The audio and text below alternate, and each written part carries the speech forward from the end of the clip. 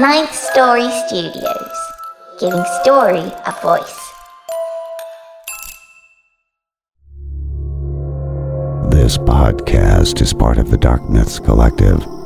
Visit darkmyths.org to discover more shows like this one. The darkness awaits. Welcome to the lift. Get ready to take a ride.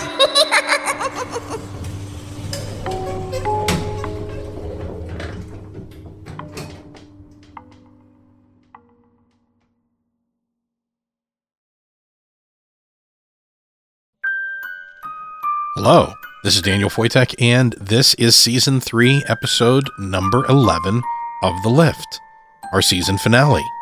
Today's episode, yes, that's right, will be the last episode of Season 3, but we are already writing and developing stories for Season 4, and I'll tell you, we do have some great stories underway. Look for Victoria and The Lift to return with all new episodes in the late part of summer. If you can't wait that long, we will have a secret bonus episode of The Lift for those who pick up a copy of our written anthology. Now, the anthology is all new stories set in the world of The Lift, which came out last year, and includes 9 stories written by some of your favorite authors from the show. And of course, Victoria is in all of them. And don't forget, your purchase does help offset the cost associated with making the show. Now, if you do pick up a copy of the book, or already have, we will give you access to a special book buyer only episode of The Lift that we'll be putting together later this spring. Just send us a picture of you holding the book to @VictoriasLift on Twitter, or send an email to us at feedback@ninthstory.com. That's feedback at the number 9 THSTORY.com. And we'll email you once the episode is available. Show your love of the show by getting one for yourself, and maybe even introduce a friend to Victoria by getting a copy for them too. You can see our book trailer and find links to make your purchase at victoriaslift.com, or simply type victoriaslift.com/read into your web browser and be taken right to the book on Amazon. That's victoriaslift.com/read. Now, wrapping up Season 3, we have an amazing tale written by returning author Barbara Jean Savoie. If you enjoy the story, why not follow her on Twitter under the handle @BuckyBabs. That's @BuckyBabs. Also, find her profile and more about her over at victoriaslift.com. Now, without further ado, it's time for 5 Years, a story scored by the incomparable Nico Vettese of We Talk of Dreams, told by Heather Thomas, and starring Amber Collins as our girl Victoria. Let's go for a ride.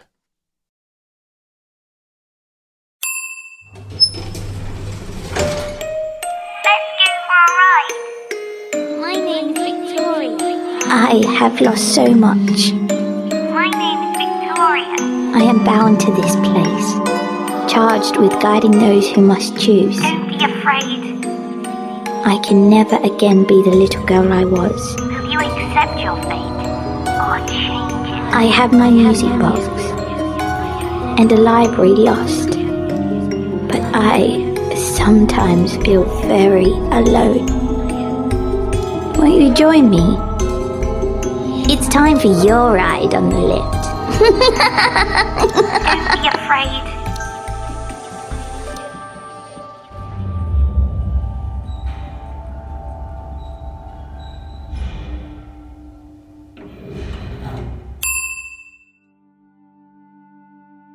Ava stands in the middle of the kitchen, surveying the room like a general does a battlefield.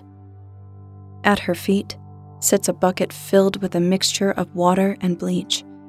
The threadbare t-shirt and leggings she wears to clean in are shielded by a frilly floral apron she inherited from her grandmother. Ugly, but it's an extra layer between her and the grime. The kitchen, by other standards, might already be called spotless, but Ava can see the dirt clinging to every corner. Her skin itches knowing it's there, the mess growing like a cancer until she can scrub it away. Ava gets on her hands and knees, wets her wash rag in the bucket, and gets to work. She scrubs and scrubs until she loses herself in the familiar back and forth motions. She scrubs until her mind is blissfully blank. She doesn't have to think when she's cleaning. She washes the kitchen floor until it gleams under the soft ray of sunshine streaming through the pristine windows. She doesn't stop until she's satisfied she's banished every trace of filth to the depths of the bleach bucket. And even then, she scrubs it again, just to be safe. She wipes her forehead with the sleeve of her shirt. She grabs the handle of the bucket and carries it through the house on silent, socked feet. The water sloshes against the sides of the plastic pail, the only sound in the quiet of the house. Halfway to the bathroom, Ava stops. The space around the door to her linen closet is glowing. It's as if Ava left a light on inside the closet, but instead of yellow, the light is a soft, yet eerie green. She blinks. No change. What the hell? Ava places the bucket on the floor, careful not to splash water onto the carpet. She pulls off her gloves with a snap of rubber and hangs them over the side. Her hands are hot, sweaty. She wipes her palms on the apron before reaching for the door handle. What should open to shelves stacked with cotton towels and extra bedding opens instead to an empty elevator car. Ava swings the door shut. The green glow pulses behind the door. Again, Ava opens the door. Again, it opens into an elevator. That's not possible, Ava says. She doesn't expect an answer. Living alone for so long, she has come to talk to herself just to keep herself sane, but she never expects an answer, which is why she jumps, her hand clutched to her clavicle, at the sound of a softly accented voice. Hello. A small girl peers around the corner of what should be Ava's linen closet. She has blonde hair tied back with purple ribbons. Her sparkling eyes shine a brilliant green. She wears a dress much like the dresses Ava used to admire in her mother's collection of china dolls. In her small hands, the child holds a music box, glowing with the same green light which drew Ava to the closet in the first place. Did she inhale too much of the bleach? Or after 5 years cooped up in this house, this single-story house, has she finally cracked? Neither the girl nor the elevator are possible. Hello. The girl says again in a sing-song. She rises on her tiptoes and tries to wave her hand in front of Ava's face. She giggles when Ava stumbles back. I like your apron. Dumbfounded, Ava looks down at the apron. Thanks. The girl smiles, swirling her skirts around her ankles. I'm Victoria, and this is my lift. You must be Ava. It's a pleasure to meet you. How did you... Right, no. I'm definitely hallucinating. Of course you'd know my name. You're very silly. You're not hallucinating. Here, let me show you. Victoria reaches her hand out for Ava. Ava eyes the threshold of the elevator. If the girl and the elevator are real, it's a clear line between her house and something otherworldly and strange. She shakes her head. Victoria smiles. It's all right. Ava extends her hand, certain it will dispel the illusion, and she'll find herself talking to a stack of towels. But it crosses into the elevator, to be taken by Victoria, who tugs her the rest of the way inside. Victoria's hand is cool and solid in Ava's. Victoria squeezes her fingers, as if to prove herself tangible. Okay, so you're real or I'm standing in my closet like an idiot. Either way, I'm just going to go back. The elevator door closes, leaving Ava and Victoria enclosed in the dimly lit elevator car. The green light of Victoria's music box pulses like a heartbeat. No, wait a minute. I want to get off. She tries to move toward the door, to pound on it, to force it open, something. But Victoria grasps her hand tight. Panic clutches Ava's throat, making it difficult to breathe. She hasn't left her house in 5 years. Not after what happened. Please, Victoria, I have to go back. I have to... Don't be afraid. Victoria squeezes Ava's hand again. You found your way to my lift for a reason, Ava. What reason? I just want to go home. And you can return home. But first, there is a choice for you to make. One which will determine your fate. Choice? What if I don't want to make a choice? That is precisely why you must, Victoria says. Her brilliant green eyes betray something far more serious, something far older than her 9 or 10 years. They entreat Ava to trust her. Even as her heart pounds and a knot of anxiety tangles her stomach, Ava does trust Victoria. She takes a deep, unsteady breath and lets it out. Okay, fine. Have it your way. As long as I can go back. Victoria smiles and hides her music box away somewhere in the folds of her skirt.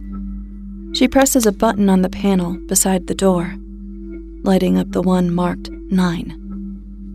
She swings the hand still gripping Ava's between them as the elevator jolts, lifting them up and away from the safety of Ava's home.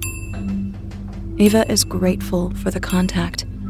It keeps her from devolving into a full-on panic. The elevator chimes as they reach their destination. Victoria looks up. 9th floor. This is your stop. Ava swallows as the door to the elevator slides open, revealing a long, dimly lit hallway. She looks at Victoria, who gives her hand a final squeeze before releasing it. Hesitant, knees shaking, Ava steps out of the elevator. The door rattles to a close behind her. Ava turns to seek Victoria, but the elevator door behind her is just a wall. Victoria and the elevator are gone. Victoria? Ava calls out. Victoria! I changed my mind. I don't want to do this. Please, just take me home. Ava's words echo back to her in the empty hall. Ava squints against the gloom, examining her surroundings. It looks like an apartment building or maybe a hotel, one clearly abandoned and left to rot. The carpets, perhaps once an elegant swirl of red and gold, are stained, torn up in places. Faded wallpaper curls like ribbon ripped from forgotten gifts. Cobwebs hang tattered from the ceiling. Even the spiders have forsaken this place. Ava wipes her hands on her apron, thankful for its protection, even if it does look hideous. Her skin crawls as she imagines dust settling on her skin. Wooden doors stand imposing in the darkness, irregularly spaced along the walls. Without any other idea of what she's supposed to do, what choice she's supposed to make, Ava tries the handle on the nearest one. The door rattles in the frame, but does not open. Ava tries another door, and another. Locked. The 4th door opens only an inch, blocked by something on the other side. Ava stumbles to the end of the hallway to a 5th door. It sticks at first, but then the handle turns. The door opens on squealing hinges. The room beyond is darker than in the hallway, almost pitch black. Ava gropes for a light switch. Finding nothing, she reaches further, patting the wall. She reaches still further, with nothing to keep her balance but the hand gripped to the door jamb. Her fingers brush something in the darkness, and Ava stretches out her fingertips, reaching. Ava falls into the room, catching herself before she can tumble to the ground. She steadies herself with the hand pressed to the wall, but recoils in disgust when it comes away wet. She scrubs her hand in the folds of her apron. The room isn't a room, but an alleyway. It's dirty, disgusting. The riot of graffiti along the brick walls shines beneath a slick layer of grease. Old newspapers, magazines, fast food wrappers, and shattered electronics litter the ground. Thick gray slime drips from the corner of the dumpster pushed against the wall to form a stinking puddle on the concrete. Ava takes in every detail with wide eyes. She's in the same alleyway from 5 years before. Every stroke of spray paint, every spent needle, every crack in the concrete, all of it the same, including the strong notes of old penny copper layered beneath the stench of refuse. If Ava continues into the alley, she knows exactly what's hidden behind the dumpster. Ava turns around. The door is still there, but no matter how hard she pushes, it refuses to budge. She slams her shoulder into it in desperation, uncaring of the shock of pain each time she throws herself into uncompromising wood. "Victoria!" The door doesn't open. The child doesn't appear. Ava is alone. The copper smell grows stronger, cloying, until it overpowers the stink of the alley. Is this the choice she's supposed to make? To face the events from 5 years ago? Ava takes a shuddering breath. She can't do this. She's not strong enough. But what else can she do? She pushes herself away from the door. Her steps are wooden, but she forces herself deeper into the alley, tiptoeing through the trash in her socked feet, hand over her mouth as she fights the urge to vomit. She lifts her eyes and forces herself to see. Only feet away, in the darkness, are 2 figures. One sprawls, unmoving on the ground. The other, a slighter figure, kneels beside the first. At first glance, it appears the slighter figure is trying to help, until the person brings clasped hands above their head. Metal catches a stray ray from the streetlight beyond, revealing a bloody knife. The slighter figure brings the knife down, over and over and over. Tears blur Ava's vision as she chokes on a sob, but she doesn't need to see what's happening. The memory has been living just under the surface of her skin for 5 years now. It flashes before her eyes like a silent film, cut together in a crude montage. Walking back to her car after a date with Samantha, the strength of the man's grip as he pulls her into the alley, the ghostly white of his skin juxtaposed against the darkness of the night, the sourness of his breath as he threatens her with the knife, the struggle, the sting of the blade as she wrestles the knife from his hands, somehow gaining the upper hand.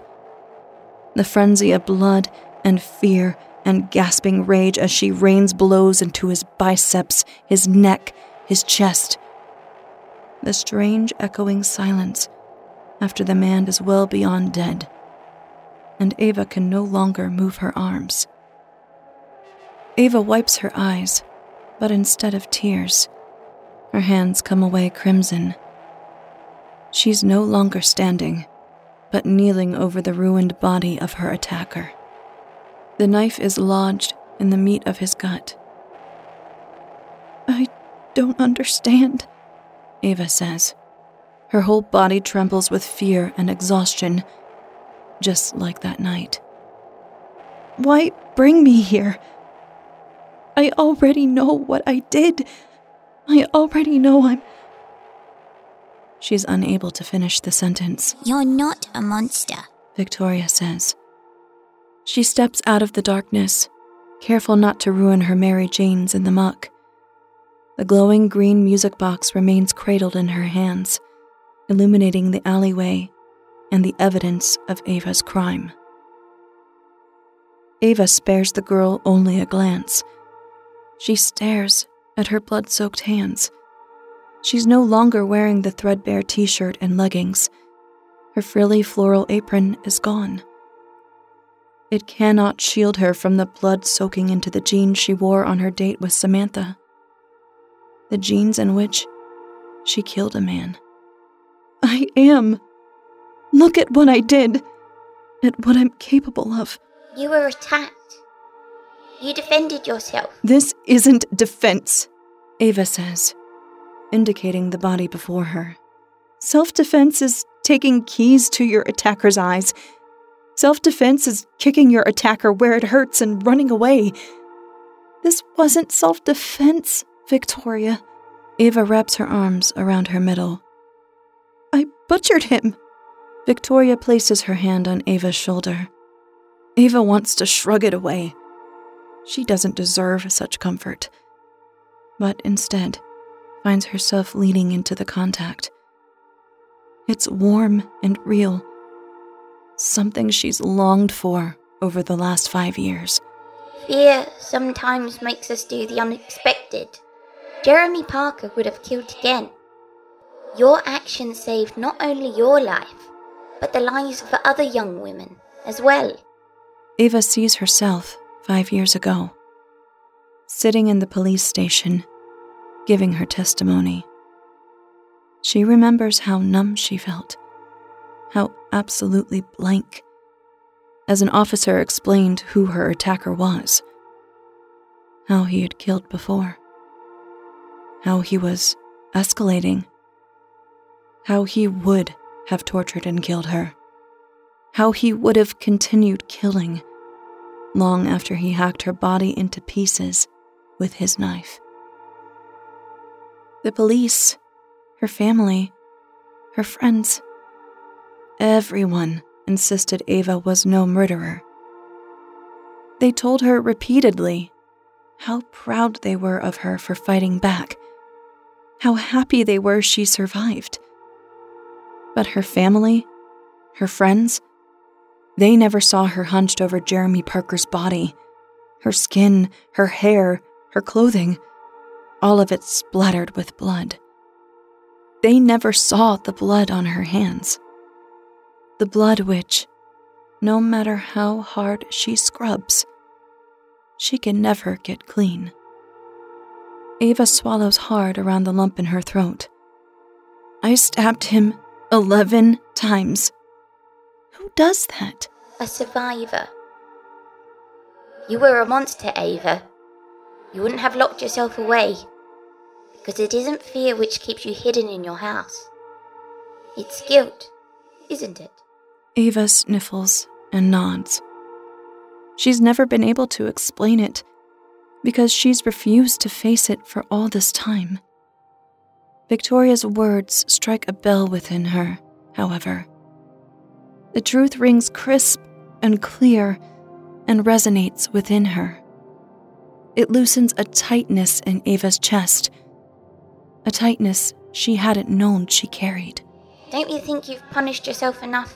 Victoria continues. Ava looks at the body of Jeremy Parker, at the knife still embedded in him. With both hands, she wrenches the knife from his gut. She places it on his chest and folds his hands over it like a bouquet of funeral flowers. I'm sorry. I'll probably always be sorry. But I think it's time to move on. Victoria smiles. She holds her hand out like she had on her elevator. But this time Ava doesn't hesitate in taking it. Victoria helps her up, and they both make their way out of the alley, back to the door Ava came through, their way lit by the glowing green of her music box. I don't think it'll happen all at once, Ava says. What matters is now you have the strength to try. I know you can do it, Ava. As they walk, the blood disappears from Ava's clothing. Her hair is no longer matted with it. The stickiness of the blood half dried to her skin disappears as well, including the blood only Ava could see. The blood she spent 5 years trying to wash away. Victoria leads her through the door and down the hallway of the abandoned building. She ushers Ava back onto the elevator and presses the button marked L. Instead of the lobby, however, the elevator opens into Ava's house. The bleach bucket and rubber gloves sit on the floor, just where she left them. Wait! Victoria says, stopping Ava before she can exit the elevator. Don't you want this back? She holds the frilly floral apron. Ava smiles. I don't need it anymore. Thank you, Victoria, for everything. You're very welcome, Ava. Good luck. The elevator door slides shut. Ava closes the door to her linen closet. Experimentally, she opens it again to find all of her towels on their appropriate shelves. Thunder rumbles, signaling the approach of afternoon storms. Ava makes her way through her house. Once her sanctuary, but also her self-imposed prison. For the first time in 5 years, she goes to the sliding glass door leading out into her backyard. After a short pause, she disengages the lock and pushes the door open. She takes a step onto the patio. Her breath hitches, but she takes a deeper breath through her nose, her stomach expanding with fresh, damp air. Something tugs at her heart, like a leash, pulling her back inside. But Ava shrugs it away. She takes one step into the yard, then another. A long, familiar voice inside her whispers, "Murderer." Ava shakes her head. She clenches her fists. She won't crumble under the weight of her guilt. Not this time. She turns up her face and lets the rain wash the worst of it away.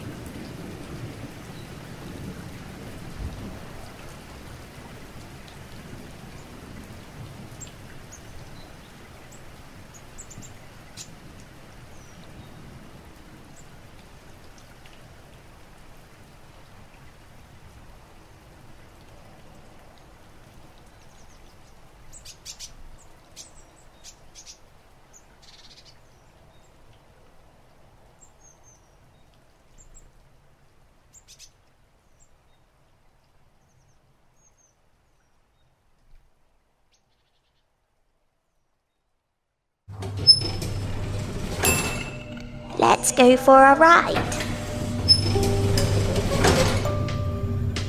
There are many stories here. Like this place, like many things here, some have become lost. But all lost things yearn to be found, and all stories long to be told. I've searched through my building, gathering up stories from every floor. From the basement to the 9th story, and every floor in between. Stories of choice, of the hopeless, the redeemable, and the lost. Stories that will unlock something inside of you and carry you through fear to your future. Get your copy of the Lift's first anthology on Amazon in print and Kindle. Let's go for a read.